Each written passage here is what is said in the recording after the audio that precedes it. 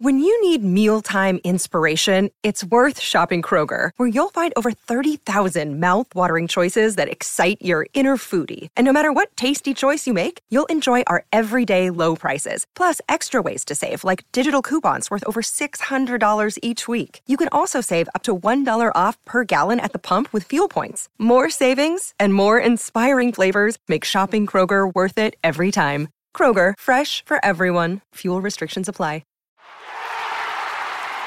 Thank you for tuning in to the Black and Gold Hockey Podcast. Please subscribe to our weekly Boston Bruins hockey talk on listening platforms such as Apple Podcasts, Amazon Music, Google Podcasts, iHeartRadio, Stitcher Radio, and Spotify Podcasts. We'd certainly appreciate it if you give our show a 5-star rating along with a written review. You can also subscribe to our official YouTube channel for a video version of our weekly program. If you'd like to support our show financially, please go to our blackandgoldhockey.com website and click on our affiliated Fanatics banner before shopping online. Another way to financially support our weekly program is to become a Patreon member to be eligible for weekly Boston hockey prizes and monthly Boston Bruins hand-signed jersey giveaways. Please go to patreon.com/blackandgoldhockeypodcast and donate just $1 per episode. Many thanks for the continued support and enjoy the show.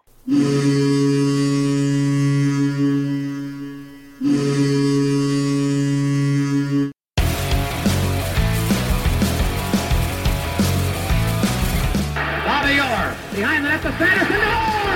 Bobby Orr! Orr from the Boston Bruins!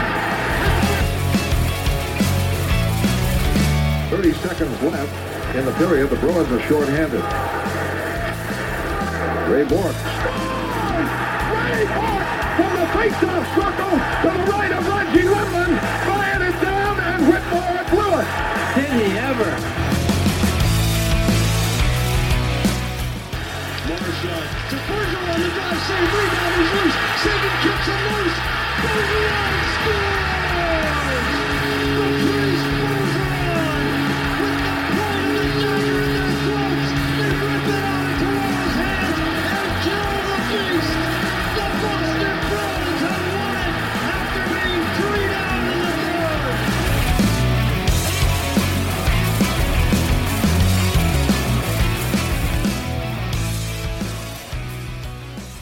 Hey, Bruins fans, welcome back to the Black and Gold Hockey Podcast. This is episode 308, and it is brought to you by betonline.ag. Please go to betonline.ag and use that promo code CLNS50 because it does us a great deal of service.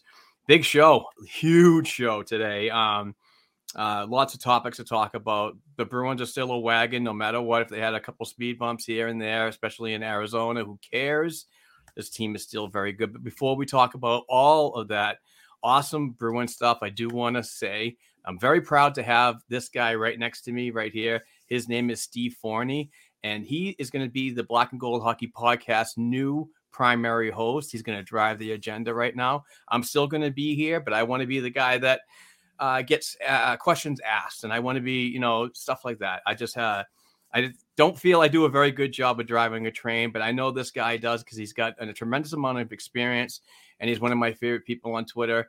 And also, he was up at the 9th floor for a whole season doing the PA announces for the Boston Bruins game at TD Garden. And his name is Steve Forni. Steve, thank you very much, and welcome to the Black and Gold Hockey Podcast, sir. Well, thanks, Mark. I appreciate it. I don't know. It might sound interesting to some people, but I don't know. There are differences when it comes to radio. I've been in radio a long time, and some people like to be the host and some people like to be the co-host. And everybody, if you listen to sports talk radio, when the host is out and the co-host tries to host, it's a different show, So it's a pleasure to be here. I really appreciate the opportunity. And, I hope that Bruins fans realize how lucky they are to have people like you and Dom and, at Ivan, whoever that guy is, and Mr. Tankrat and all these other people who follow not just the team, but the depth and down in Providence and, in the juniors and in college hockey. Not a lot of organizations and teams have that kind of a following, and to sort of know what your prospects are up to is big. And, we'll talk about it, but, Krejci missed a day, and a lot of people might be freaking out. What are we going to do about center? What if it's a long-term thing? But when you can look and follow and know what's going on with Johnny Beecher and know what's going on with other people in the organization, it's a real good resource. And tip my hat to you guys for sort of diligently staying on it. It's not an easy thing to do. So I'm glad to be here, and I really appreciate it. So this is great. Yeah. Thank you very much for the kind words about our content and so on. Just having you on the program, I think, is just going to drive this a little further up. We might not be reaching EEI and 98.5 listeners numbers and so on, but it's an increased effort to make the show a little more better when it comes to quality. And adding you on was just a no-brainer. I was super stoked when you basically applied for the position, and I was like, damn, I really have to gravitate this guy because I know your experience and I know you're a diehard hockey fan. You could talk NHL level and you could talk the AHL level too, because you do things with the Springfield Thunderbirds too. But, I'm just really stoked to have you here. And I know Kevin and Dom, when they do have an opportunity to meet you, I think they're going to be really impressed. And I think we're all going to really take this up another level. And I'm proud to have you aboard. So thank you very much. Oh, my pleasure. In episode 308. I mean, that's awesome. 308 episodes, man. That's fantastic. And of course, we got to mention our friends at betonline.ag. You can use the promo code CLNS50. That'd be really appreciated. But betonline.ag. And of course, Dom's still out. Kevin's still out, but we'll be sort of running the train here for this week. As you mentioned, a lot to get to. I don't know. This might be the first kind of up and down week this team's seen all season. I mean, it's been, like you said, sort of a wagon, and they hit a little bit of adversity this week in a variety of different ways. So, I know we're gonna get into that and just kind of set the table a little bit. We're gonna talk about how the team cut ties with Victor Berglund, the defensive prospect. Who might that open the door for? Zdeno Chara had some things to say on the Sports History podcast there. We got to talk about that arena in Arizona. And again, I don't know. Jack Edwards kept saying about how much they love the ice, but I did not like the camera angle. I don't know about anybody else. We got to talk Fabian Lysell, Krejci's injury. I want to know what's up, and maybe you can fill me up. What's up with Jacob Zaboral too? I know that draft is synonymous with some things that aren't really all that good to talk about, but is that something that Sweeney's just kind of hanging on to because, that's kind of it, besides outside of DeBrusque. And I think Carlo was a second rounder in that draft. But other than that, he's kind of hanging on to it. So, but I guess if you want, we can start with last week. And I think everybody was really excited for that return to the Garden from Bruce Cassidy. And the Bruins fell on that one 4-3. Quite honestly, it seemed to me like, there was a lot of talk that some of the players were kind of getting tired of Bruce. Most notably guys like Brandon Carlo, Jake DeBrusque, as we know, requested a trade there. And it was kind of strange to me. It seemed like those two players in particular, maybe even Trent Frederick a little bit, I don't know if they just felt his presence, but they were sort of invisible in that game, Mark. I don't know if anything stood out to you. Yeah, I mean, it was just a lot of emotions in the building that night. And our blackandgoldhockey.com colleague, Mike Sullivan, was up on the ninth floor covering that game as a credentialed media member. And the building was rocked. It was a lot of like personal stuff that were going on with a lot of people, when Bruce's return. The guy was a great coach. There's no denying that. Lots of 50 win seasons. I'm sorry for the fumble there, but he did a good job here, but obviously it was not to the point where we were getting in winning and playoff success and so on. So, I believe a message needed to be changed, and I was all for him moving on. Obviously he goes to another team in Las Vegas and does fantastic out there. But I like the change and everything. So, I mean, but kudos to Bruce for being a decent coach and getting this team to be competitive. And he earned the standing O at the TD Garden on that particular Monday night. And I really wish the results were different, but that's just the way it goes with this Boston Bruins team. Even though they are a wagon, some of these games are really tough when you see their starts. But it's good that when they're pushed into a corner, they are really aggressive on getting that 2 points, and particularly in the third period, being the best final frame team in the league. Yeah, and if you're going to lose, you might as well lose to Western Conference teams and minimize the damage to your to the standings. Which, I mean, again, I think I saw something that said they could go 500 the rest of the way and still be right around 100 points. And that's the nice thing about having this beginning to the season that they've had. And obviously they can't play like this forever. But the fact that you can bank as much points as they have in November and October, and now we're sitting here in December, they got such a nice pad here that when those struggles do come, hopefully they're not, they don't take they're not too long, but you sort of have those points in the bag, and you can, you won't lose too much ground in the standings. So, but yeah, it seemed like an emotional night. I was a little annoyed with the Vegas Twitter. I know they like to be outspoken, but they were making all this noise about Phil Kessel, the Bruin coming back, Phil Kessel, and then who gets the shootout goal, but Riley Smith. It's like you whiffed on that. You whiffed on that one, and it's like nice win streak getting beat by an expansion team. It's like, you're not Seattle. Like, you're not even the newest expansion team. So, little props to the admin there, I guess. But yeah, it was, and it's the end of the homestand. So like I said, if you're going to lose, it's not like you lost to Arizona. Oh wait, you did. Yeah. Which we'll get into, but it's a good team they got out there in Vegas. They're consistent. They're hard. They play hard. They're big. They got some big dudes on that roster. If you got to fall, it's not really the worst place to be, I guess. Yeah, I give him some credit too. Bruce Cassidy has really got this Vegas team off to a great start, particularly on the road. If I'm pulling up their numbers right now, and Vegas is 12-2-1 away from their home in Las Vegas, and they're 8-6-0 at home.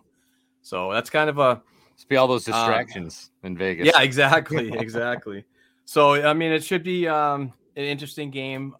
They do play tonight, but going back to the game last week, it was just against teams like this. I really want this Boston Bruins team to have better starts. Let's not get to points where we have to use our third period as a crutch moving forward.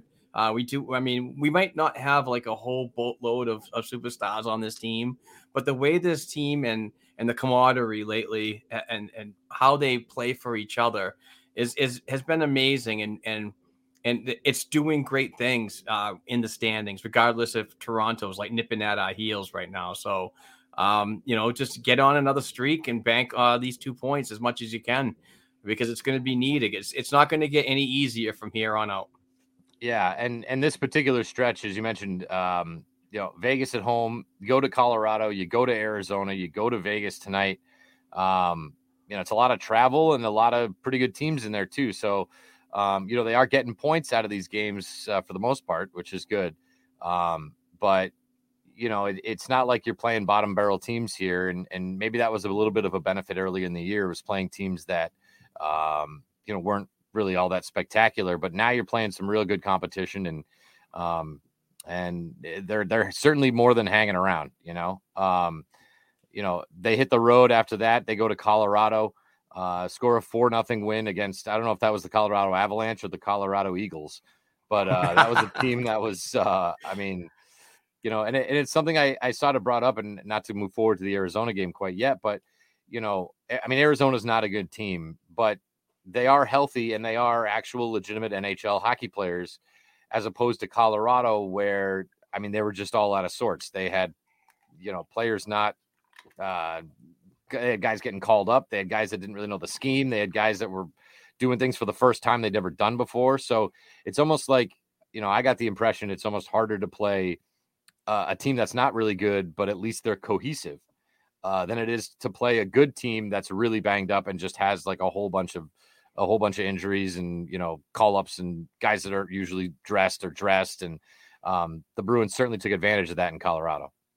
Yeah, absolutely. And you look at the pregame notes and so on, and just see the talent that's on the shelf, and the call ups, like you mentioned. It's just you were playing basically an American Hockey League team. But this is another game that the Bruins. I'm not saying they struggled hard in the first period, but it was more of a feeling out process. And my friend Caroline, our friend Caroline, and a solid listener, brought this up in one of the calls we're gonna have on the B&G hotline segment later on in the program. Was this, they was trying to figure out Colorado, but then when it came into the second period, where the Bruins traditionally are not such a great team, they really turned it up and put the skate on the Avalanche throats to really secure these 2 wins.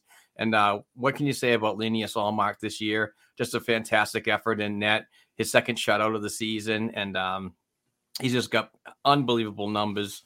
But we'll talk about him later on and some of the streaks that I have took some notes on. So good, solid win. And, great to see Taylor Hall. And I mean, he got 2 goals, and Trent Frederick, he's been playing well. We'll talk about those guys in that kind of newly formed third line and so on later on. But just a solid road win. It's a solid win. And, it's, Ullmark making 23 saves and so on. And I mean, I can't say enough about this guy and his addition to this team this season. Do you think part of that feeling out process comes from playing teams that you're not really all that familiar with? I mean, they don't see Arizona, they don't see Colorado, you don't see the Winnipegs, and they're not exactly loaded with familiar players who were playing in the Eastern Conference the prior year in a lot of instances. So do you think part of that feeling out, particularly early in the game, comes from just unfamiliarity? Yeah, it possibly could. There's only so much you can do between watching a lot of video on how another team starts, when you do your pregame notes and so on. But yeah, but also the Bruins play at home as well in the Eastern Conference the same way, kind of, sort of. Mm-hmm. It's kind of a rough start in the first period. But then, the second and third, obviously, are the ones that really turn it up a notch. But yeah, we're seeing it. I'm seeing it at least from several different teams, regardless of East-West conferences and so on. But I mean, it's just something that Montgomery it continues to need to, preach, that we just have to start better and not worry till the end. But we are fortunate that we are a team that can come back. This Boston Bruins leadership just really hammers down details, define details on what you need to do to secure 2 points. But I really want to see moving forward, particularly when you get close to the playoffs, it's like a full 60-minute effort. That to me shows that you're going to be a real good team when you get those grinding minutes of a postseason where a lot of teams get worn out quick. Yeah, absolutely. And I mean, you mentioned the starts. I mean, even the game against Arizona, 23 seconds into the game, you give up a goal to Josh Brown. It's like, Josh, I mean, really, like, that guy couldn't find the back of the net if you paid him. But and he was a Bruin. And right. And a Springfield Thunderbird. But yeah, that's right. Maybe that's a part of it too, is this, when you're that good in the third period and you can come back and that you can rescue maybe some of the miscues you had earlier in the game, maybe there is a little bit of that complacency coming out of the gate where it's like, well, we'll get them we'll get them later in the game. We give them an early one, but we know we can come back. And as great of an asset as that is, you don't want to, like I said, become sort of complacent with it and start off a little sluggish just because you can. Yeah. It's so easy to say that this Boston Bruins team has enough time to get back on Twitter than it does actually doing it out on the ice. So yeah, no doubt. Especially when you run into a goalie like they did in Arizona, Carl Vejmelka, who 43 saves in that game. And it wasn't even like it was, just wrist shots from the blue line. I mean, there were sort of 3 to 4 to 5 even shot flurries where he was just sort of all over the place. And, everybody might look at it and say, really, Arizona? Like, you lost to Arizona. But, I mean, that sometimes you just run into a goalie that's playing out of their mind. Yeah, the Boston Bruins have had a trend in several years, regardless of their amazing record at right now. They tend to run into teams that their best player is the goaltender, and they seem to make them look very good, like the Vezina, however you want to say the trophy winner that year. But you know, uh, it's just another thing that's concerning to me because I'm the goalie guru on the show, and is like you in my opinion you need better quality shots on goalies like this that are really not that well known and so on. Obviously, he's trying to make a name for himself in Colorado. I mean in Arizona, but I just really think that more quality shots on guys like these, you got to get them going side to side more often. The goalies are tremendous in these days and very hard to beat, regardless of what team they play for. But I just want to see more quality shots. We've seen it in the past and in this season. More pucks from the blue line in to get opportunities to guys that have net front presence. Be there for the rebound, just to be a pain in the ass. Against a team like Arizona on Friday night, I didn't see that much. And I don't know if it was the, frustration because the building was loud. But I mean, we'll obviously touch on that later on. But that was a very weird game to watch. Cause I really thought, and I went to betonline.ag and I placed several bets thinking that the Bruins were going to be a wagon in that game, with Pasternak and Bergeron and Marchand getting points. I was definitely wrong on that one. Yeah, and I mean, and you mentioned the frustration. There was the final media timeout of the second period. There's about 5.5 minutes left. The Bruins were out shooting 31-10, and I mean, when you got 31, when you're out shooting your opponent 31-10 in the second period, you're either up 5 goals or you're just the opposite. You're extremely frustrated. What are we doing wrong? How come we can't beat this guy? And I saw that sort of settling in. I saw a lot of guys with their hands on their knees and shaking their heads like, what else are we supposed to do here? And even the final shot total was ridiculous, like 42-16 or 44-6, something like that. When you get that many shots on net and you have that wide of a difference and you can't find the back of the net, man, it's just got to be frustrating as hell. So, you saw that sort of creep in.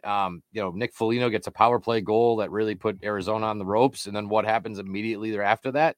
They get a stick infraction penalty. It wasn't like it's a hooking call. Like you can't have hooking calls right when your momentum train is fired up, especially on the road. So, I think the goalie was a big reason why they didn't win, but if you let teams hang around and you do some things to beat yourself, and like we said, you wait until that last critical moments of the game, it's not a guarantee that it's going to go your way. And I mean, we saw that with what a bizarre play that was to sort of end the game on that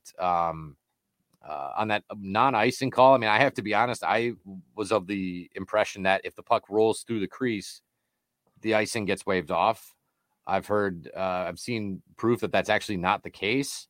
They're not sure if one of the refs thought Swayman played it. But what were your thoughts on sort of the way that sequence went and the way that finished up? Like I said on Twitter, I'm so confused. I was literally confused when that happened, and I was literally confused when I woke up and had my coffee the next morning. I was just I didn't know where to go with this. And several people forwarded the rules to me and so on. I don't know. Just a very unlucky time frame for the Boston Bruins. A very confusing time on the ice as well. But if I was the goalie, I would have just stopped it, and covered it. I would, don't take the icing. I mean, yeah, get the icing if you can, because the face-off goes down the other end and you have a better opportunity to win the face-off, possess the puck down in their end and create a scoring chance. But I don't know. That was just a fumble all the way around. You could go back to Derek Forbert kind of messing that up as well. That was bizarre. And Jeremy Swayman. Yeah. It's just very strange. and hopefully they learn from this. This don't give up opportunities like this late in the game and forcing the hand of extra time, which ultimately happened in Arizona and the home Yotes at the new Mullet Arena get the 2 points ultimately, but it just can't happen like that. Everybody's got to be better. I really can't focus my frustration on one person or one play on that, because it was kind of a few folks that should have did things that never made that happen. Yeah, and I noticed a lot of, and I know you did too, a lot of vitriol towards Swayman. And I think last year we thought, at least I did, I thought Ullmark and Swayman for a long part of the season were 50-50. They thought they were sort of equally as good. And I think this year Ullmark has elevated his game, and Swayman, it might be, falling off just a little bit, but first of all, I don't think it's anything to be concerned about. And second of all, Ullmark's had so many more minutes in his career than Swayman. He's seen more, he's older, he's been here longer. I think Swayman is still, people forget he's still a kid. He's still learning. He's still trying to figure it out. And, let's not forget the Bruins kind of lucked into the guy in the first place. So, I don't think it's time to hit the panic button on Swayman, although I don't know what your thoughts were. I don't think it was his strongest game.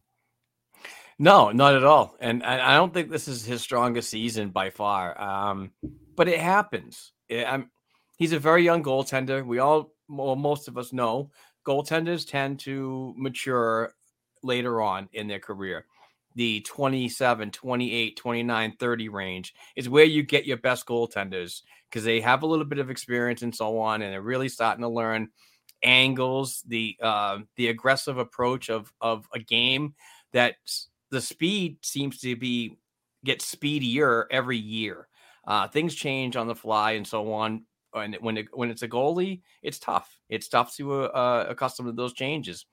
And this is going to happen. I mean, Swayman is in his third year of his final year of his entry-level contract.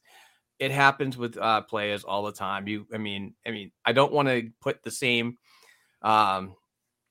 thing on Swayman as Carter Hart, but a younger goaltender like Carter Hart struggled as well. But I think Swayman's going to be a lot better. His work ethic is top notch. He will shake this, if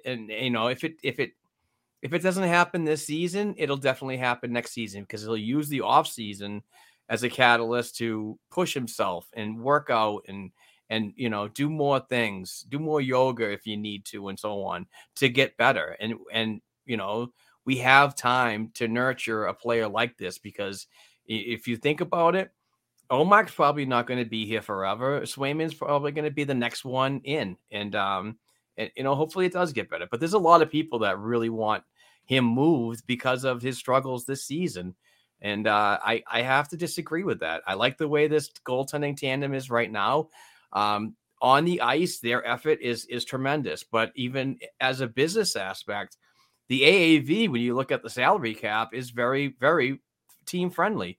They're both making under $6 million right now. Obviously, that's going to change next season, because Jeremy Swayman is going to be looking at getting a contract year. I'm thinking a bridge deal, probably 2.5 range for 2 years. Let's see where we're at. Let's evaluate and go from there.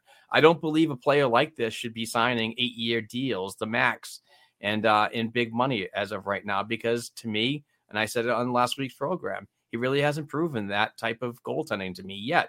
Will he in the future? Absolutely. I think he can. Yeah, I think the days of there are exceptions, but the days of one goalie playing, 70 out of 82 games, I think we're past those days, unless you have, that rare guy. I think Carey Price might have been the last one that sort of would, and Pekka Rinne were sort of the last ones that could really do that. But you have a really good goalie and you pay him $8 million a year. It's harder to get another really good goalie to be his backup and split that time with him. And the fact that, and you mentioned a bridge deal, I mean, I'd match it right up with the Ullmark deal. You don't want both your goalies going to free agency at the same time, but the fact that you have this tandem, which is more than acceptable.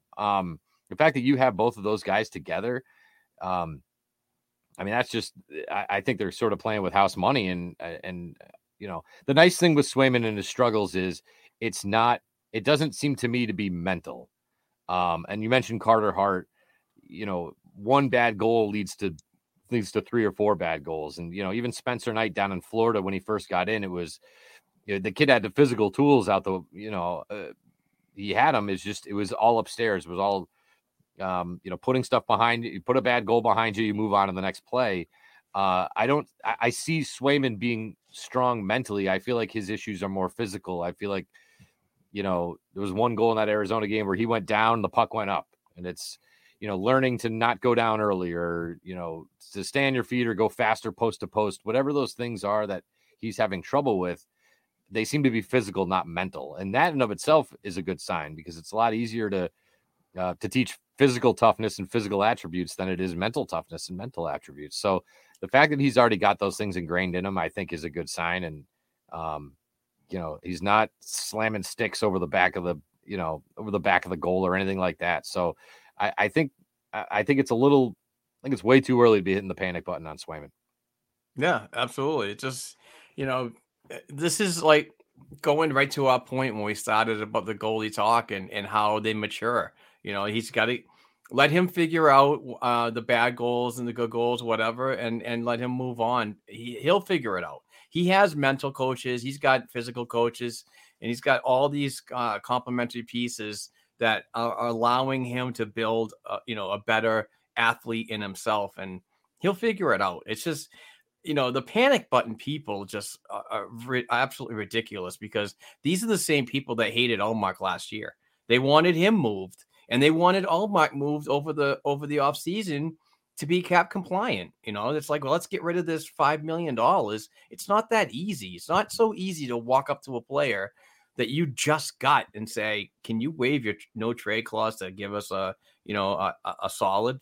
I don't think that. And I'm glad that I stuck with what I was saying, and what I've learned from former Boston Bruins goaltenders like Andrew Raycroft on the Morning Brew Hockey Podcast, is players that get here, if they're on 2 or 3 year deals, the first year is going to be tough because you need to adjust.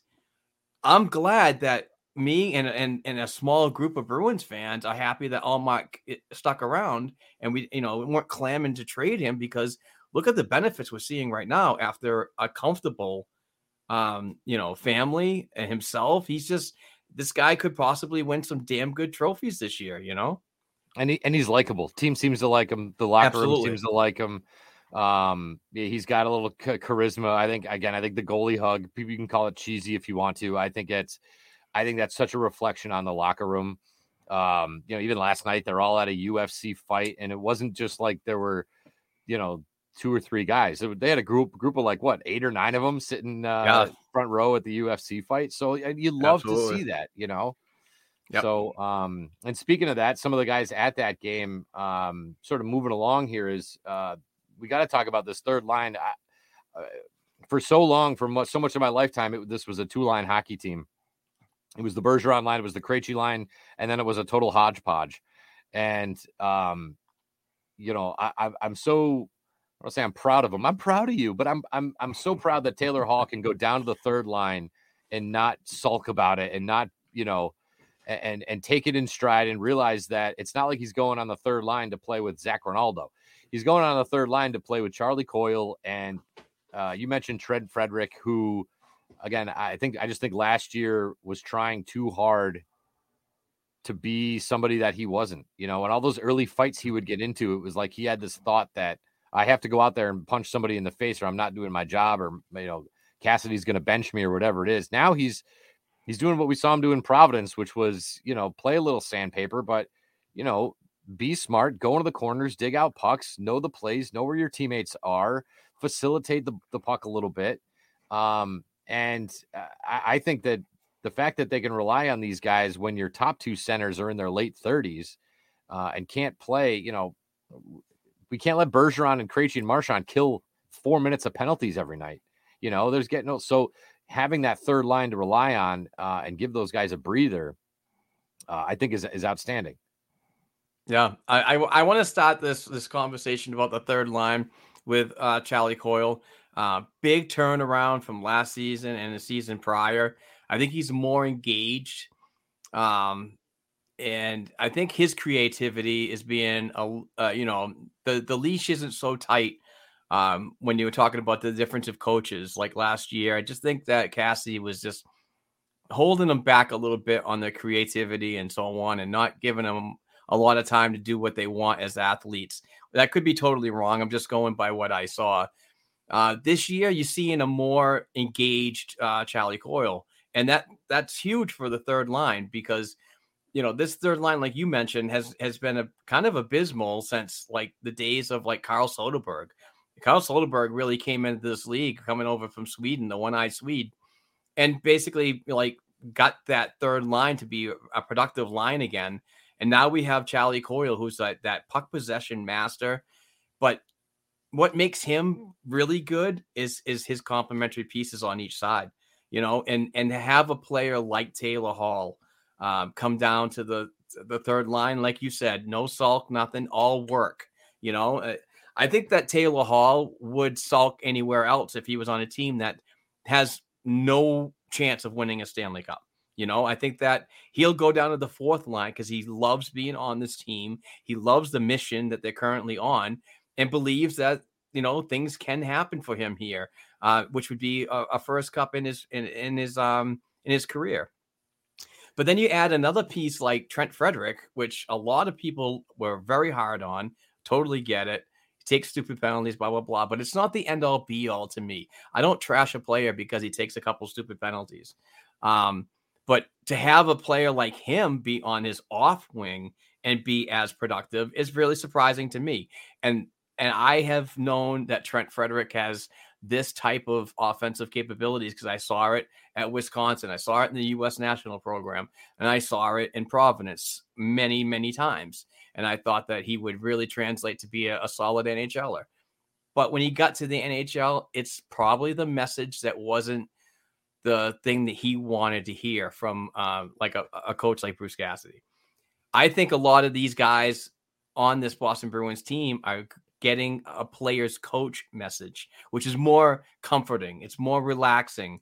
The coach can go out and start barking orders, but it's being relayed to these players in that locker room as just another part of the family here. We're on a mission and so on. I'm not saying Bruce wasn't, but it just sounds like the things had to be changed. And I'm happy that Monty's in the fold and this team is still doing so well.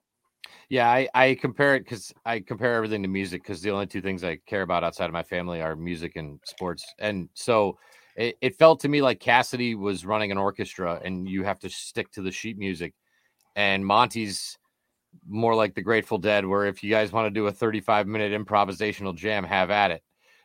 Whereas you can be a little more free. You can, the fact that the defensemen have the ability to jump up into the rush and make plays. I thought that would benefit a guy like Mike Riley, and it obviously is not, but boy, that's built for Hampus Lindholm. And man, is that good for I think Brandon Carlo has been a lot more, not just better, but I think he's just been a little bit more effective. He's been a little bit more open. He's skating better because he has the ability to get up and down the ice, jump in the play, know when to get back. It fits a cowboy Connor Clifton. I mean, yeah, that guy doesn't want to read your sheet music, man. He just wants to go out there and fly around and do whatever he can. So, I was a big Cassidy guy, but maybe that's what it is for a lot of those guys, particularly on the on sort of the bottom half of the roster, is that ability to go out there and not have to fill this exact role or play this exact style. They can go out and be a little bit more free, and they're scoring a lot of goals. They're getting a lot of points. So it's good to see. What I really like about the bottom lines, the third and the fourth, is a player like Nick Foligno this year. Big turnaround year for him, but for me, he's an extension of Jim Montgomery's bench, or a bench boss, or one of those complementary pieces when you look at leadership. He's really turned around those guys down there, and hats off to him because he's another player that I thought that he needed 1 year to adjust and look at him now. But And get healthy. He was pretty banged up last year. Yeah, absolutely. You know, but a player like him is not going to use injuries as excuses if he can go out there and play, regardless if you're 85, 90%. You know, so it's just I just love the way this team responds, and maybe that's the thing. Is the last year's teams and Bruce Cassidy's years prior, they were competitive, but the response and we're just seeing more finish, and I like the way that Monty doesn't get down on a play when he makes a mistake. And I know I've said this several times, even last week. He allows the player to make a mistake, go down and talk to him, but allows him 2 or 3 shifts to figure it out. If you don't figure it out, then it's on you, But I like the way that leash is just, let go a little further to correct himself, or on a certain play and not do it again. But I don't like coaches that just see something and sit them. Yeah, no, especially with this younger generation of kids. I mean, I'm a high school teacher, and you can't treat them the way that we were treated back in the day, and you can't just go in there and say every kid gets motivated the same way. They don't. You have to understand their personalities and understand what makes them tick, and understand what also makes them shut it down. If you're just yelling at them in their face, they're going to shut it down. Like, they're not going to give you anything. So, it's so easy to just think that being a head coach is just drawing X's and O's and calling the right line change. But so much of it now, especially with this age group, is motivation and putting them in the right frame of mind, and, getting their head right outside of their own physical tools. And so, again, I don't know a lot about Monty before this year, but he seems he's like the cool teacher, you know what I mean? And people like to, I remember the good teachers that I had, I'll never forget them. So maybe that's what it is. It's that approach of letting them, sort of letting them be themselves a little bit. Absolutely. So outside of that, and of course, let's not forget about Noshik, who's had a great year too. It's amazing. Even a guy like Craig Smith, who's never been a guy who's scratched regularly. He gets scratched, he comes back, doesn't miss a beat, doesn't complain about it, and you still got an AJ Greer sitting there. So, this team, it's nice and deep, and I think they're in a really good shape right now. Having said that, any thoughts, Mark, on a guy like Jakob Zaboral, or Jacob Zaboral? I think he changed it to this year. Is that, is there just not enough room for him? Is he just underperforming? How much? What's the timeline on what point we just say he's either got it or he doesn't? A lot to unpack there, my friend. And Kevin and I and Dom, we all saw a solid Jacob Zaboral in the off season, preseason, whatever, but it really never translated into the regular season. He could be that depth piece that the Bruins need if they want to hang on to him and so on, and like get rotationary starts, rotationary minutes. But it's tough. It's tough that he regressed this much in just a short time. And, players like Connor Clifton, who I thought Zaboral would have a better opportunity in this lineup over Clifton, but Clifton's really just turned his game around. It's a contract year for him, so obviously he wants to impress. But Clifton's certainly impressing with the hits and the block shots, leading the team as defenseman. So I just think that Zaboral's got to do those things that he's seeing Clifton do right now. Use that player as an example for you to get back in the lineup and gain consistency with that. Until that happens, I'm not hurt having him stick around and so on, but I also don't want to lose a player like that and a little bit of that depth if he has to go to Providence, because the waiver process will be involved. And I'm sure if anybody is looking for a defenseman that, could play like Zaboral or something like that, if you're a lower market team, they could absolutely pick him. But I don't know. That's a real tough one, because I had a lot higher expectations for him this season. Do you think do you think it's hard to say when you look at the guys that they've drafted, but do they have maybe a problem drafting European defensemen? Because when I think about the best defensemen that they've drafted or that have come up through the system, it's been, McAvoy and Grzelcyk and Torrey Krug. And then I look at Urho Vakanainen and I look at Jacob Zaboral and guys that don't, Brandon Carlo, great draft pick. I'm not seeing it shouldn't take this long for us to still be looking at it going like, okay, like what do we have here? Like, and even Vakanainen before he got traded, it was what role does he fill? I don't know if it's a drafting issue or even just a location where you're drafting from issue. But it seems like they have much more luck with these North American, at least drafting North American guys. And then, even look at a guy like Hampus Lindholm. He was in Anaheim for so long trying to figure out his game. And now he's, finally starting to see the fruits of it. But I wonder if it's something along the lines of what they're scouting when it comes to the draft. No, it's a great question, and it's such a crapshoot when you think about scouting and drafting and so on, because you look over in Europe, it's the bigger ice and so on. A lot of players, even defensemen, have a little more creativity in their game because of that extra couple of feet around the rink. And in North America, everything comes a little tighter, but there's some times as a pro that you need to work that out of your game. I use Fabian Lysell as a perfect example. Was over in Sweden for a long time, comes over last year in the WHL, goes to the Vancouver Giants, gets a solid year of development in the dub, and had a fantastic first year. And now he's in Providence and so on, and still learning how the game comes at him with smaller sheets of ice. But some Euros might not take it the change so culturally, if I could say that. But I don't know. Urho Vakanainen was a tough one. I thought he was a decent defenseman, but the injuries really got to him, and his game getting into those dirty areas was a little unseen because he didn't want to go there because of a possible repeat injury and back onto the shelf. So. You might have a valid question there. It's like, the scouts see something really positive out in Europe, but you're really taking a gamble. You're rolling the dice if you select a guy like that and then bring him into a professional lineup and then see how he pans out. Yeah, and it's not just it's not like it's a Euro thing in general. I mean, some of the best defensemen in the league right now.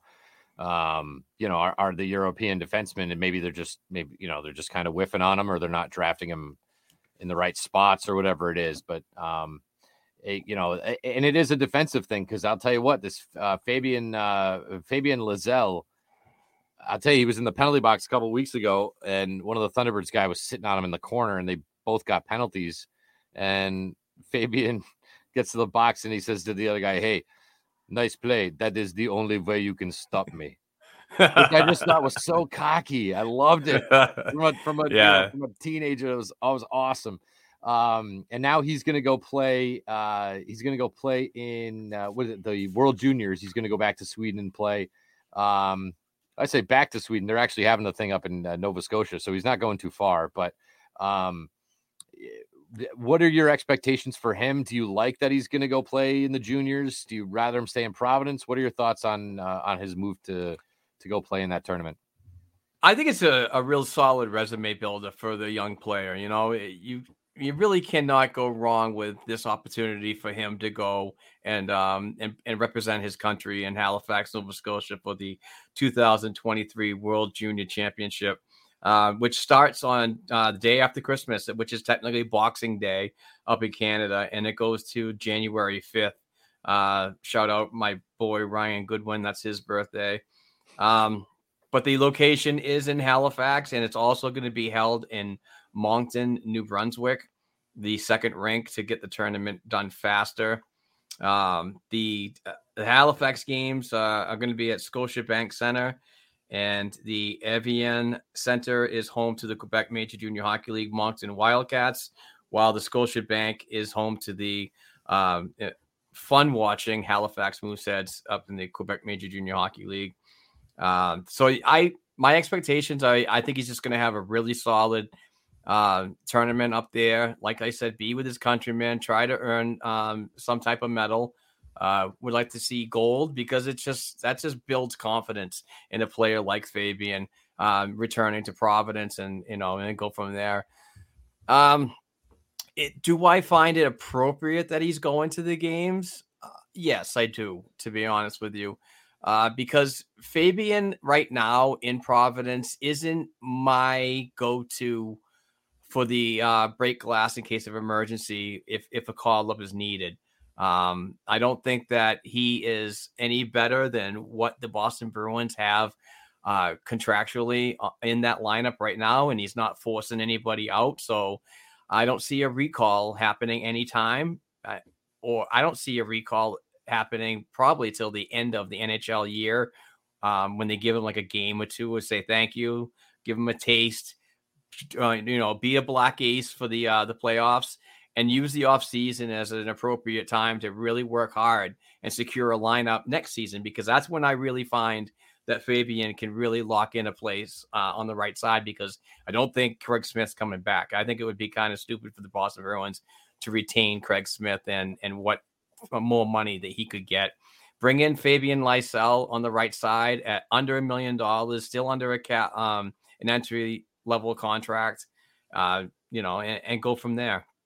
But yeah, I don't see any immediate call up for him, which would require, which would hold the Boston Bruins hold him back from participating in a tournament like this. So I know a lot of people said that he'd be in the lineup by Christmas, and I hate to say that, but I hate to say he's not. And I'm not saying that him not getting any NHL time now or after this tournament is a bad thing. I just think that he needs to continually learn the two-way game.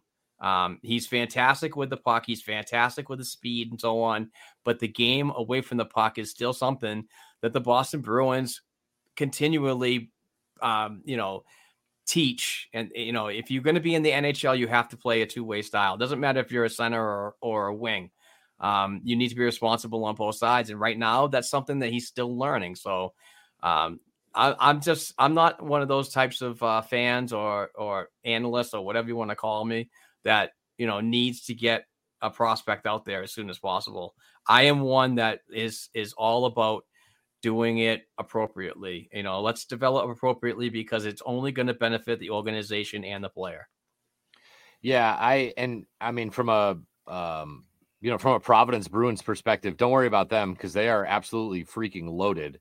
Being out here in Springfield, I tell my friends, if you want to know what's the next wave, for years there wasn't that need to we have to go see Providence because we want to see the future.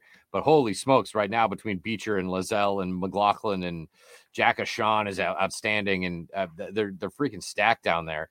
But I think for him it's going to be such a nice barometer to see where he's at amongst his peers. And the AHL is kind of a hodgepodge of young prospects who aren't ready, prospects who are ready, 35-year-old guys who've been playing in the league. Last night, Alex Chason was in the building. He's got to be 35, but I think he won a cup.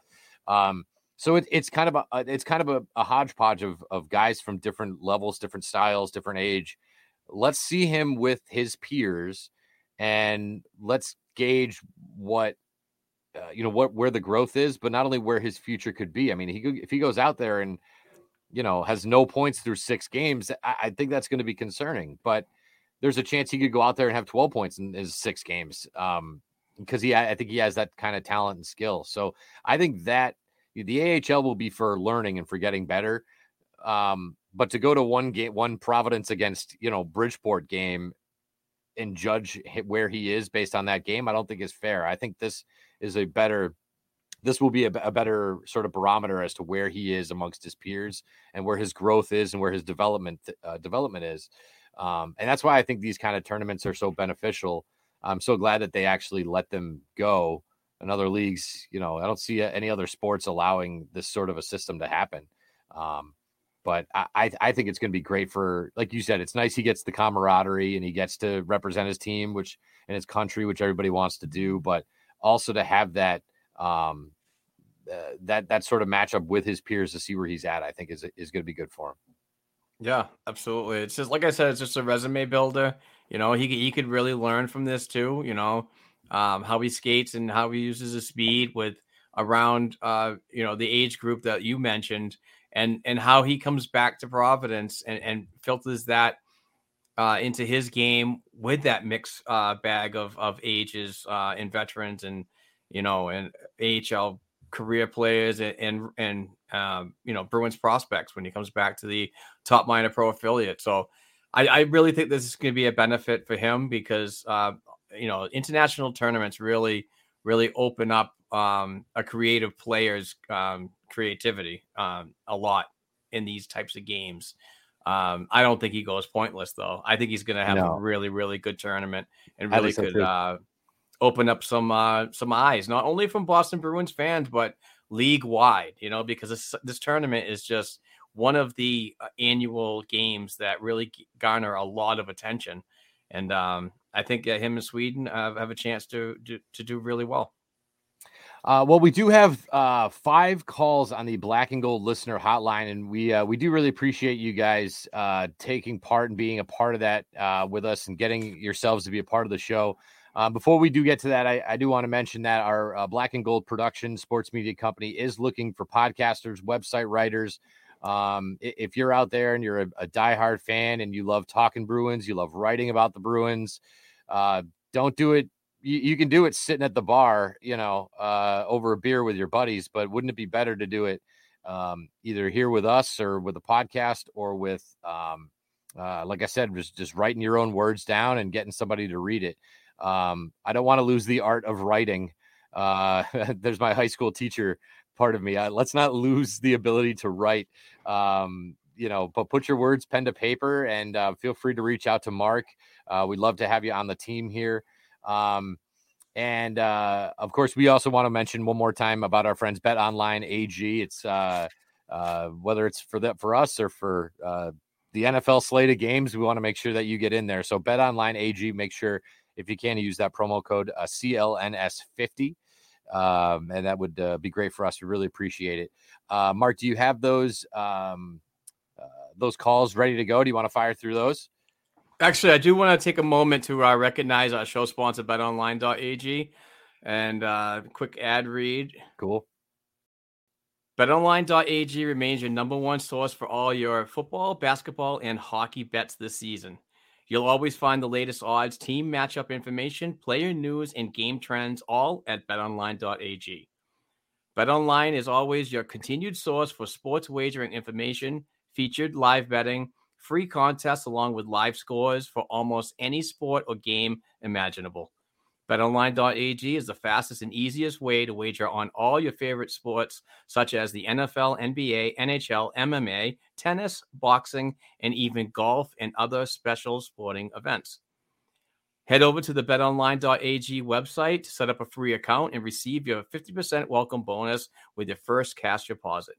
Make sure you use our promo code CLNS50. That's CLNS50 to receive all these fantastic rewards. BetOnline.ag. It's where the game starts. All right. Like a radio professional. BetOnline.ag.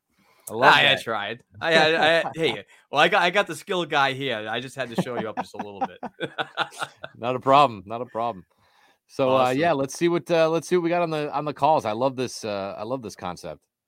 Excellent. We do have 5 calls that we had today, and want to thank everybody for taking the time to do that. And if you do want to participate in this segment that we're going to be doing, hopefully every week, we can only do this with your time and effort. So please call 978-504-2727 to participate and leave us a brief Bruins related question or ask any question about us, the panel. But let's start off with Duncan, and he's the first one to go. So here we go, Duncan. Hey, Mark, this is Duncan from Hartford, Connecticut. Huge fan of the show. My question has to do with David Pastrnak. Why have they not signed him? Is it purely a salary cap issue, or are we have to think about the future of the center here? Thanks. I look forward to hearing this soon.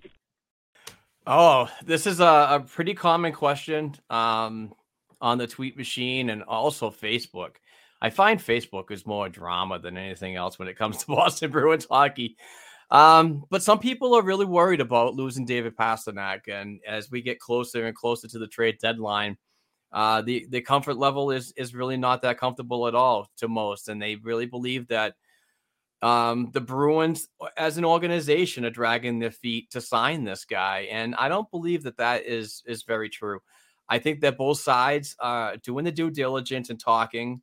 Negotiations like this are never easy, but the good thing is there's communication between both sides. The agent has come out publicly and said, yes, we talk almost on a daily basis. And so is the organization. So as long as they're talking to me, that's my comfort level. If they're not talking, I would not be too happy right now. But I don't think it's got anything to do with the salary cap because they're up against it this year, but they have some flexibility with a little bit of a cap bump next season, and with players departing over the offseason, I think that they can make it work. So I don't think it's a salary cap logistics. I just think it's like hammering down the years, bonuses, and so on. And traditionally, JP Barry, who is Pasternak's agent, he traditionally waits to the very last minute. He did the same thing with Pasternak's current deal. When they went one day past into training camp, and him and McAvoy basically signed on the same day. So I really won't worry until we get really close to the trade deadline. And and if you do happen to not have him signed by the trade deadline, then it's like, what do? You need to really question yourself. Like, if Pastrnak has any indication that he doesn't want to sign and he wants to test the free agent market, that's when you, as an organization, really have to think about what's your next move. Do we want to sell this guy and get as much as we can, whether it be draft picks, maybe some complimentary players. But I mean, number one, I'd hate the idea of trading Pastrnak. I think he's an elite player. We need to build around a guy like this, and he's so well loved in Boston. I want to see him back just for those purposes. But if he doesn't want to come back, I mean, there's something that you have to do. I mean, you just can't let a player like this walk and get absolutely nothing for him. If you do happen to trade a guy like David Pastrnak, you can bring back a lot of equity, particularly in the draft, where the Boston Bruins, yes, they do have a very good team down in Providence. They have some decent prospects in the depth, but you also have to replenish all that stuff to get it back up again, and to get out of the rankings of these prospect rankings that have the Bruins always up in the 30s and even 32. So long-winded answer, but I think a deal is going to get done if it's not done already. But until the trade deadline, I'm not really worried about it. I would say 8 years, $88 million, just get it done. 8 for 88 for 88. It would be aesthetically pleasing. But I think there's already a segment of fans that have had it with Don Sweeney, and ask Red Sox fans how they feel about Xander Bogaerts leaving town. This is not, I mean, the Red Sox are going to be a disaster, and fans aren't going to show up. That's how pissed off they are that Xander Bogaerts isn't back. Bruins fans have double the passion of Red Sox fans, and they will they'll be out in the streets. So I think Sweeney needs this extension for his job. I think the Bruins need this for their for their reputation. And you let a guy like Pastrnak walk, especially for free, like you said. If you don't get anything back for him, and this team starts off 1-5, 2-10 next season, they're going to be out in the streets for blood. So 8 years, $88 million, get it done. I like your idea. I mean, that's so cap friendly. It's ridiculous. But I'm thinking a little more. I'm thinking the 9-5 area that would be comparable to a Charlie McAvoy, and obviously the 8 years. But ultimately, I kind of think he's going to get like between 9-5 and 10-5. And also, if a player like this walks, the other thing that I constantly think about is the future of this Boston Bruins team and players that want to come here. Like if Pasternak walks and so on and somebody comes in and signs like a bridge deal or a couple of years and they want to stay here, but they're like, oh, well, they got rid of a guy like Pasternak. How are they going to treat me in the negotiations as well? Which may deter some players from signing here. So getting Pasternak signed as soon as possible, or even sometime this season, is is the ideal thing to do, in my opinion. Not only for the type of player he is and what he can be in a future 8-year deal. So I'm just hinting around that. Yep. But also when you think about the future of this Boston Bruins team and getting players to come here and want to be here and think that they're valued. So not even free agents, but look at a guy like Fabian Lysell. If he develops and becomes as good as Pasternak is, which may possibly happen, and it comes to re-signing time, and he doesn't want to mess around. He doesn't want to play the talking every day game. Yep. It's the same thing. So yeah, they got to get it done. They got to figure it out. Absolutely. All right, let's go to Frank. Frank. Good afternoon. My name's Frank. I'm a longtime listener. Grew up in Boston. I am currently living in Miami for the last 10 years. Been a Bruins fan forever. And my question is, do you see us getting Patrick Kane? How do we make that work? And how does he fit into our team? Thanks again. Love the show. Keep doing what you're doing. Bye. I don't know about this one. I mean, if you really look at Patrick Kane, he's a great American player and so on. Comes with a bit of a high AAV. His AAV is 10.5 right now. I know the real money changes because of how many games he's actually played this season. So the real money, it might not be that much and so on.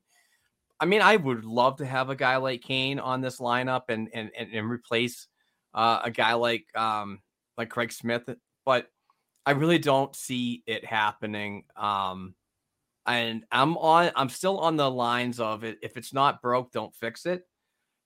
But you never know with what's going to happen as we get closer to the trade deadline, that a player like that might be a little more attractive. I don't know. I'm really not good at these, trade and what we can get for him. But I will say that, Chicago is a rebuilding team. They're crap right now. They need to do something like they were years ago and real relevant in the league and good, even though they suck as an organization for what they did to a certain player. But yep. I regress.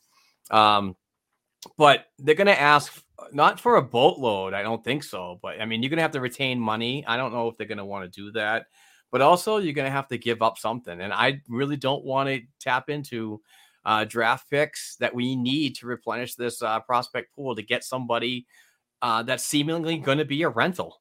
That's just how I see it right now. I don't think that a guy like Patrick Kane has any longevity if he even came to Boston. I just think that he's a piece that puts us over the edge of really being, more offensive and, burying these pucks, getting chances. The speed and creativity that he can bring would be a welcoming thing. But I'm not ready to say, we need a player like that type of caliber right now when we're, one of the best teams in the league. I think when he moves, it'll be an overpayment. Whoever gets him is going to overpay for this player, and I don't want that to be us. And like you said, the Bruins are, if it's not broke, don't fix it. And same goes for Providence. I see no getting Patrick Kane is not worth losing what could be the Johnny Beecher, Lysell, or like you said, draft picks. I mean, they're kind of cruising right now in the draft. It's just more money. And then who are you going to take minutes away from? You're going to take minutes from Taylor Hall. You're going to take minutes from Pavel Zacha. If it's not broke, don't fix it. And unless one of those guys has a really bad injury in the next couple months, knock on wood, hope that doesn't happen. But if you lose a Marchand, Pasternak, Hall, Zacha, maybe you consider it. But as of right now, I wouldn't even pick up the phone. There you go. All right, this is Chris from LA, and I want to apologize to Chris. I was giving him a hard time the last time he called because of the length of his brief voicemail. So, Chris, I'm just busting him. Hopefully, you didn't take it too seriously, but I do appreciate you calling back, and hopefully, you do on a weekly basis, my man. Hey, Mark, it's Chris from LA. Why you gonna roast me like that? I know they were long messages. They were long questions. I apologize. This one will be much shorter.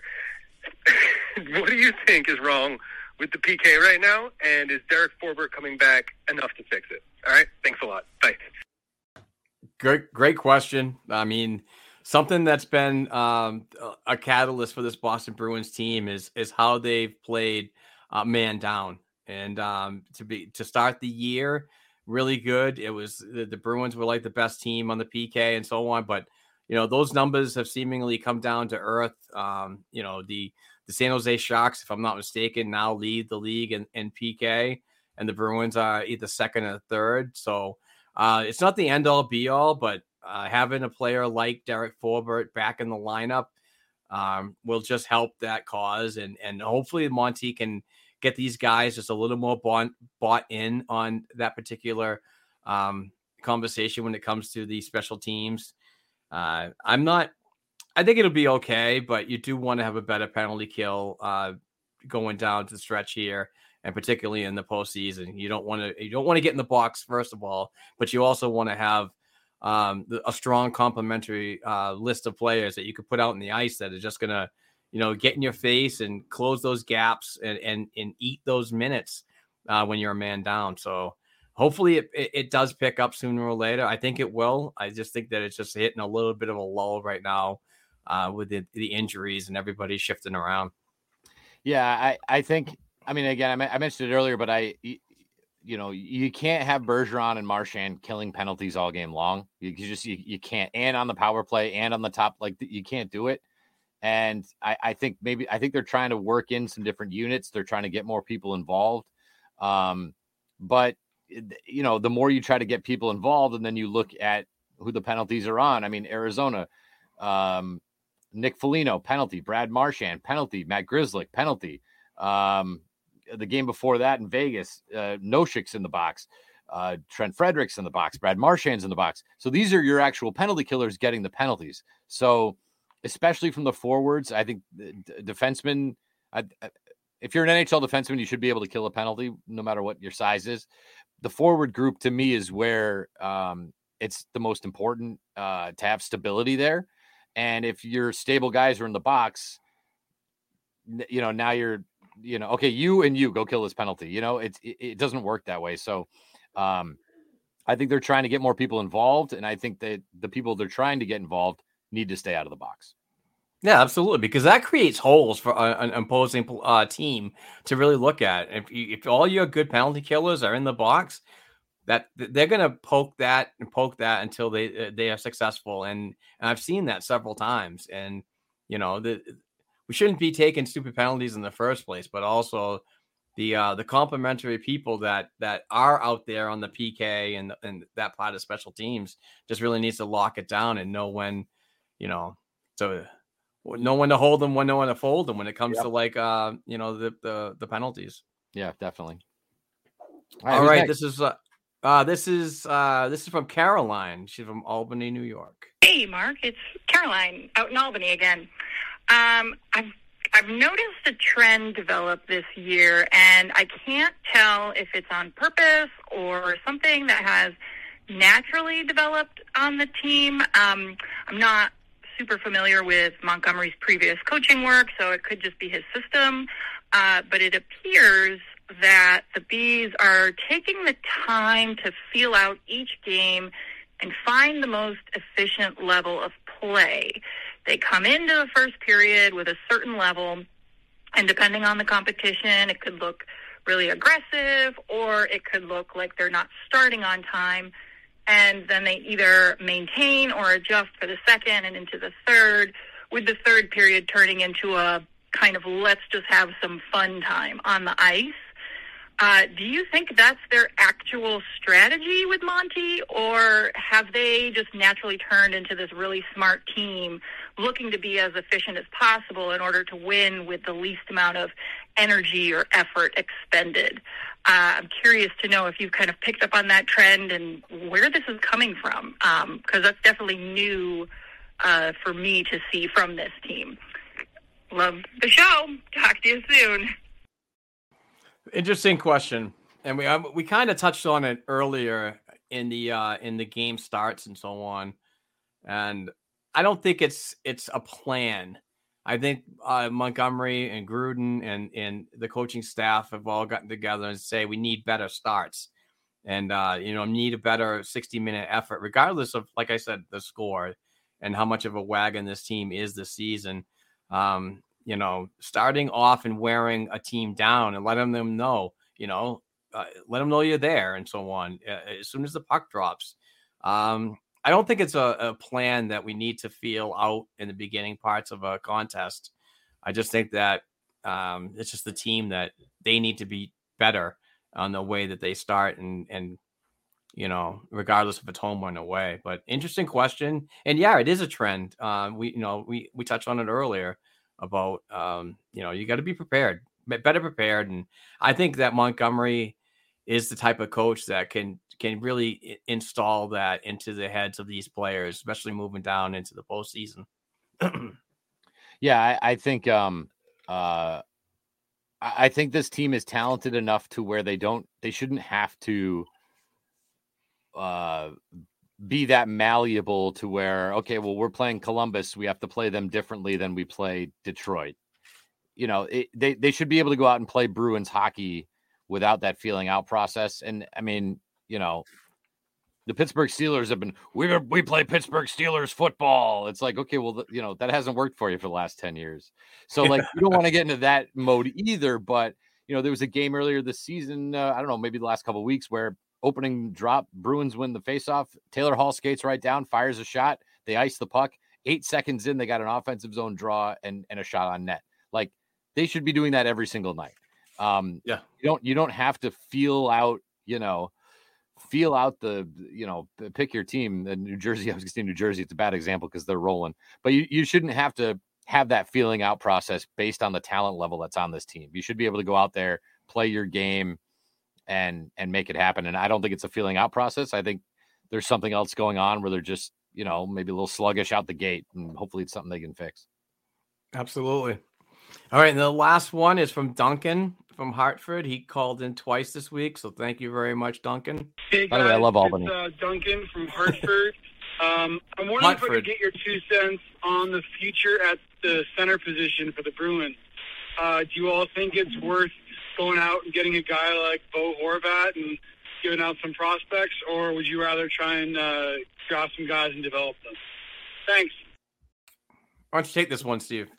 Well, I mean, I think that again, you want to talk long-term versus short-term. I mean, Krejci missed a day, and for once I'm really not concerned because, Zaka's played center, Trent Fredericks played center. You have Coyle, you have Nosek, and then, you have your Johnny Beechers and that kid, Brett Harrison, who they drafted, who's just crushing it right now in juniors. So, I don't think you need to invest in a guy like Bo Horvat in order to fill that need, because I do think that they're on a course where it will naturally fix itself. And if you need some work, a year, 2, 3 years down the line on your bottom pairings, I think you'll be, nobody's going to replace Patrice Bergeron. It's just not going to happen. And same could be said for Krejci. The difference between last year and this year there was night and day. But I do think that they have a nice combination of the older guys at the top, guys that can play the position that are now playing their, the wings, that can fill in, and at least 2 or 3 guys down in the minors that have, or in juniors that have really solid, they have solid developmental plans that as long as they work out, they should be in good shape. Yeah, absolutely. I mean, just to name a few, like right now, Vinny Lettieri, he's on a 1-year deal, and he's leading the team with 22 points, 10 goals, 12 assists, and lethal on the power play with 7 goals. Oscar Steen, I'm not sure where he's going to end up and what his future is. I still like the player and so on, but I think that he's going to be more apt to be a right winger.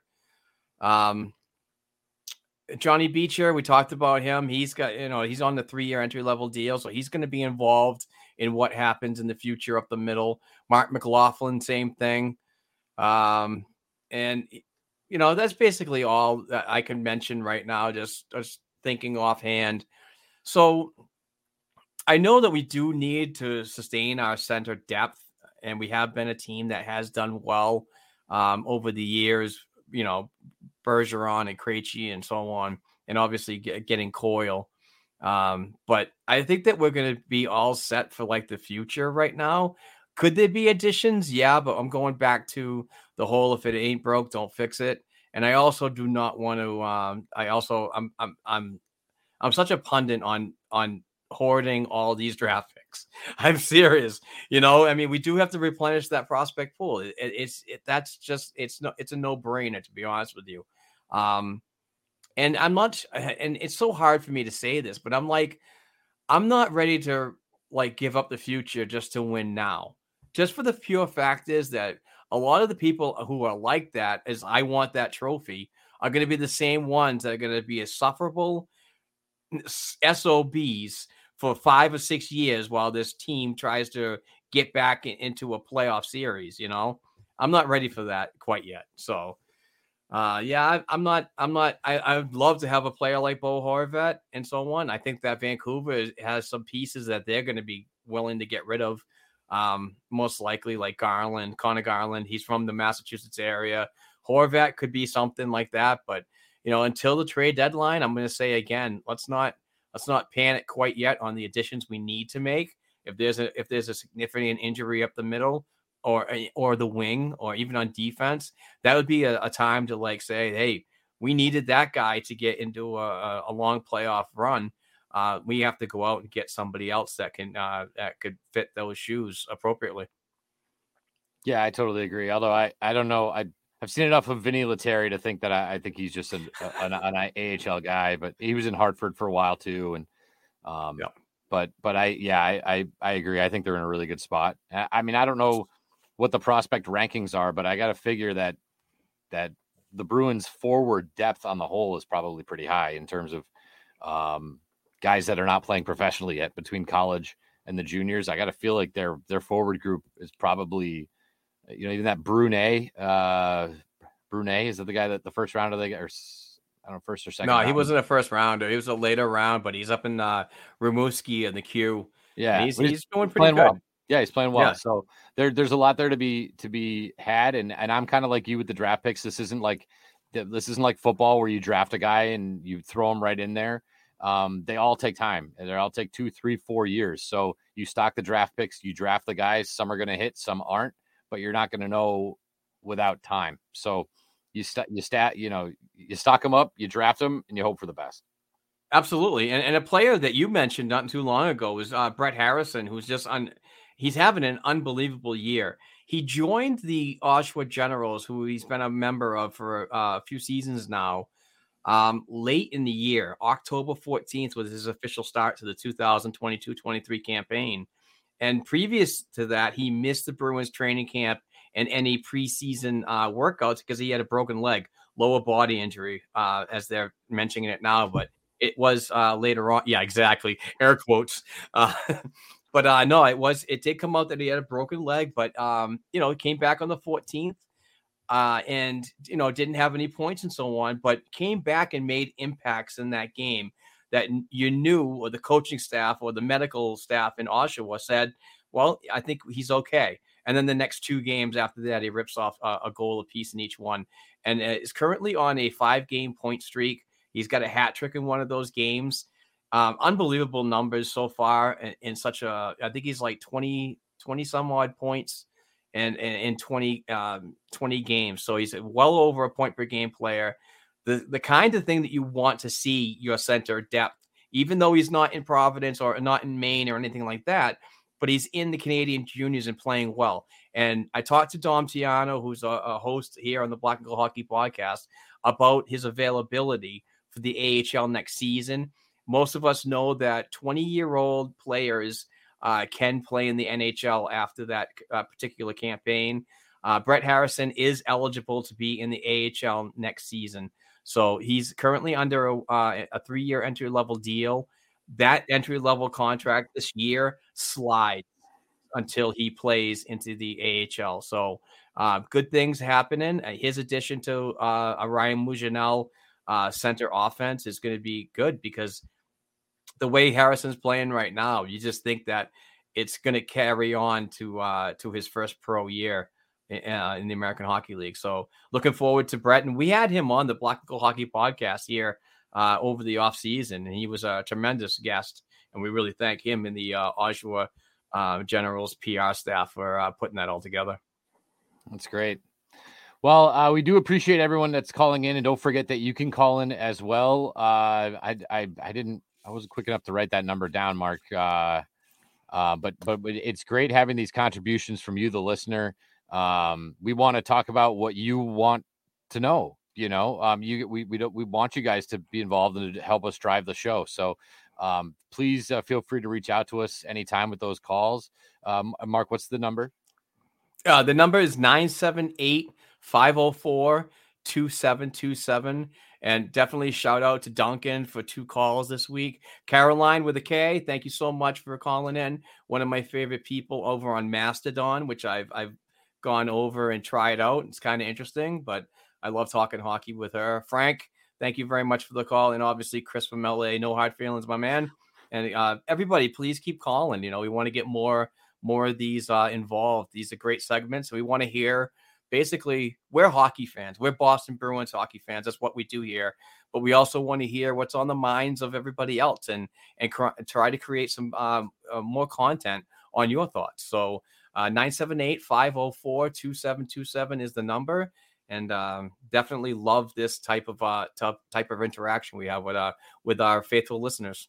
Yeah, definitely. And I don't know, Mark, I don't know about you, but this has been a busy almost hour and a half. I don't know if you have any other final words or anything else that you wanted to touch on, or this has been a pretty packed show here for being number one. Absolutely. Yeah. And your addition to this has been tremendous. Already creating amazing chemistry. I love it. And I look forward to working with you further. But we do have 4 games coming up this week. It's a very busy schedule. Tonight's game is kind of the rematch game against the Vegas Golden Knights. In 29 games played, the Knights have a 28-1 record, 41 points, one of the better teams out in the West. They do lead the Western Conference in first place and first in the Pacific Division. And tonight's game is in Vegas, and they have an 8-6-0 record, so not a really great home record for the Golden Knights. So hopefully the Bruins can definitely take advantage of that and rub one into Bruce's face a little bit, like he did when he came to the TD Garden last Monday. On Tuesday night, the Bruins are back from their small road trip to play the New York Islanders. The Islanders are 17-12-0. They have 34 points in 29 games, currently 4th place in the Metro Division, and they are 8-6-0 on the road. So hopefully the Bruins can beat them. I know Matt Barzal is one of the hotter players, and the Islanders can be one of those sneaky teams that that trap type of game. I can't stand the Island. Anywhere Lou Lamoriello goes, I can't stand that team. Honestly, they do give them a hard time. The Bruins, the Islanders, give the Bruins a hard time. Oh, absolutely. One of those teams. They did the same thing in that playoff series too. It's like almost like watching the old New Jersey Devils and the Ottawa Senators. I'm like, stop this. Yeah. And anyway, on Thursday night, the Los Angeles Kings, they have a 15-11-4 record.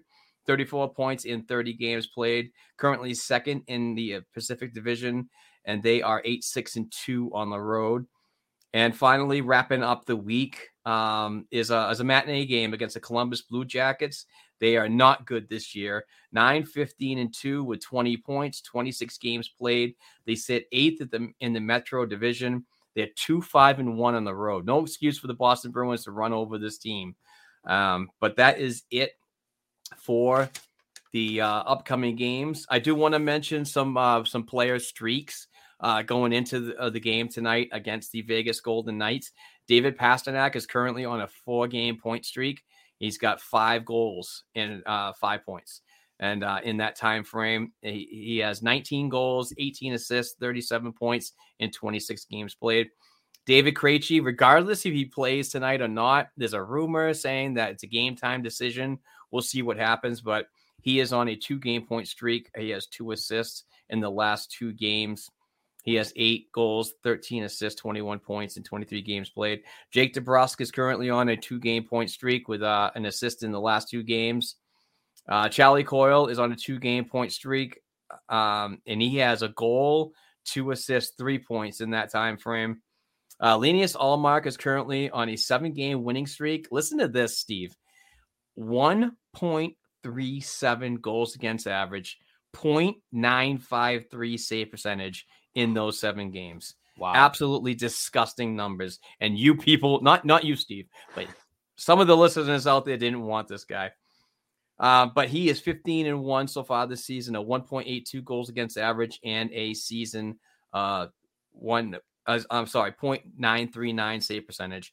And I also not to throw water onto a hot fire right now, but Jeremy Swayman is currently 5-3-1 on the season, a 2.80 goals against average, and a very, very concerning 0.887 save percentage. I need to see Jay Sway get those numbers back up, because he's a huge part to this goaltending tandem moving forward.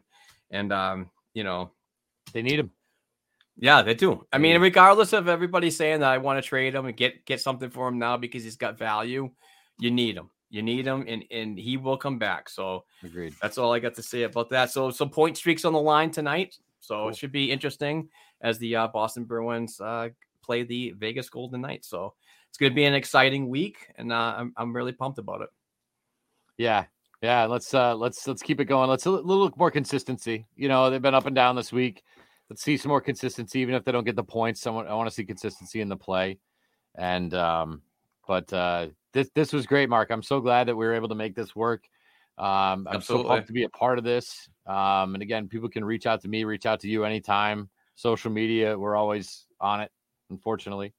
But you can definitely get in touch with us, and this has been awesome. Yeah, don't forget the Patreon. We do have a Patreon campaign where you donate $1 per episode, and that $1, half of it pays the bills here at this Black and Gold Sports Media Company, and the other half of that dollar goes into buying tremendous hand-signed items from the Boston Bruins current players and alumni. And we get all our hand-signed stuff, which is fully authenticated from Bruce Sullivan from Boston Sports and Music Memorabilia. He's a good friend of mine, good dude that gets real stuff. Nothing is fake here. So this month is December, so we're going to be giving away a hand-signed Derek Sanderson number 16 jersey. So if you want to go to patreon.com/Black and Gold Hockey Podcast and donate $1, we'd certainly appreciate it, because winning a hand-signed Bruins-related item for a buck is not a bad way to to spice up the fan cave down in the basement. I know, Steve, you need some spicing up there, my friend. Like cleaning more than anything. I need to clean. Yeah, that's why I don't move my camera. Don't look below here. It's exactly a mess. But but we really appreciate the financial support we get, and not only that, we appreciate the retweets, the downloads, the interaction. You guys are all amazing. I just want to say thank you very much to Steve for sending me that DM saying I would love to be a part of this program, and which got me giddy little girl excited, because I do want to make this show better for the listeners and so on. Not saying it was bad or anything like that, but and I'm not saying I'm a perfectionist, but I'm always somebody that always loves to get better with the trends and what people are saying, and in production and stuff like this. And Steve, I know you understand what I'm talking about, but having you aboard and kind of taking the reins on driving the agenda for myself, and if Kevin and Dom do come back, I just think it's going to be a real good discussion, because we all have different thoughts about this Boston Bruins team, much like the callers and listeners and so on. So I think it's going to be some good banter moving forward, and I'm really stoked to have you aboard. It's a pleasure. I'm glad to get my feet back into talking in front of the mic. 8 years in radio before I got laid off, and now I'm teaching broadcasting at a vocational high school, which is great. But it's nice to have this. This is yeah. You can't. I always tell people talking to a mic has a little bit of an addictive qualities to it, where when you don't get to do it for a while, you start scratching, you know. So, so it's great to be back. This was a whole lot of fun. I can't wait for next week. Absolutely. And that is episode 308, folks. Again, thanks to Steve. Thanks to everybody for their financial contributions and just the love that we get on a weekly basis. We're just going to get a little better from here every day. So please stay aboard. Please subscribe on Apple Podcasts and iHeartRadio and Spotify. And also subscribe to the YouTube channel. Please hit the subscription tab.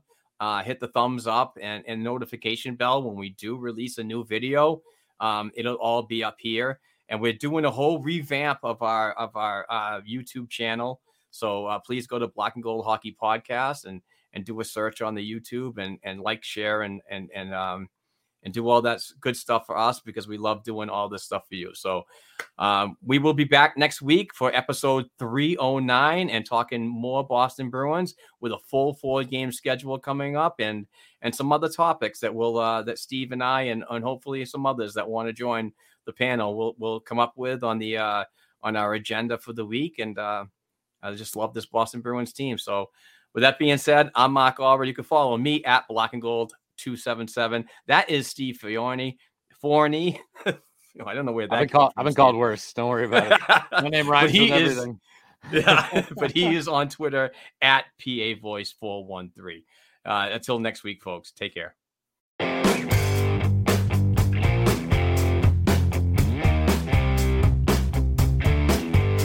Thanks again for tuning in and supporting this week's episode of the Black and Gold Hockey Podcast.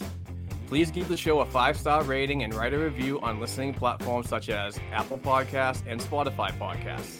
If you'd like to contact the show for advertising opportunities or to send us a question or topic idea we should be discussing, please send us an email to blackandgoldproductionsllc@gmail.com.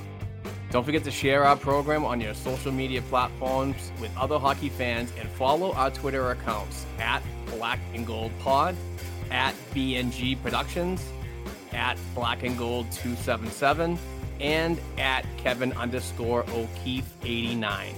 Also, please don't forget to check out our official blackandgoldhockey.com website, where we cover the Bruins organization from the NHL level down to the prospects worldwide. Peace out.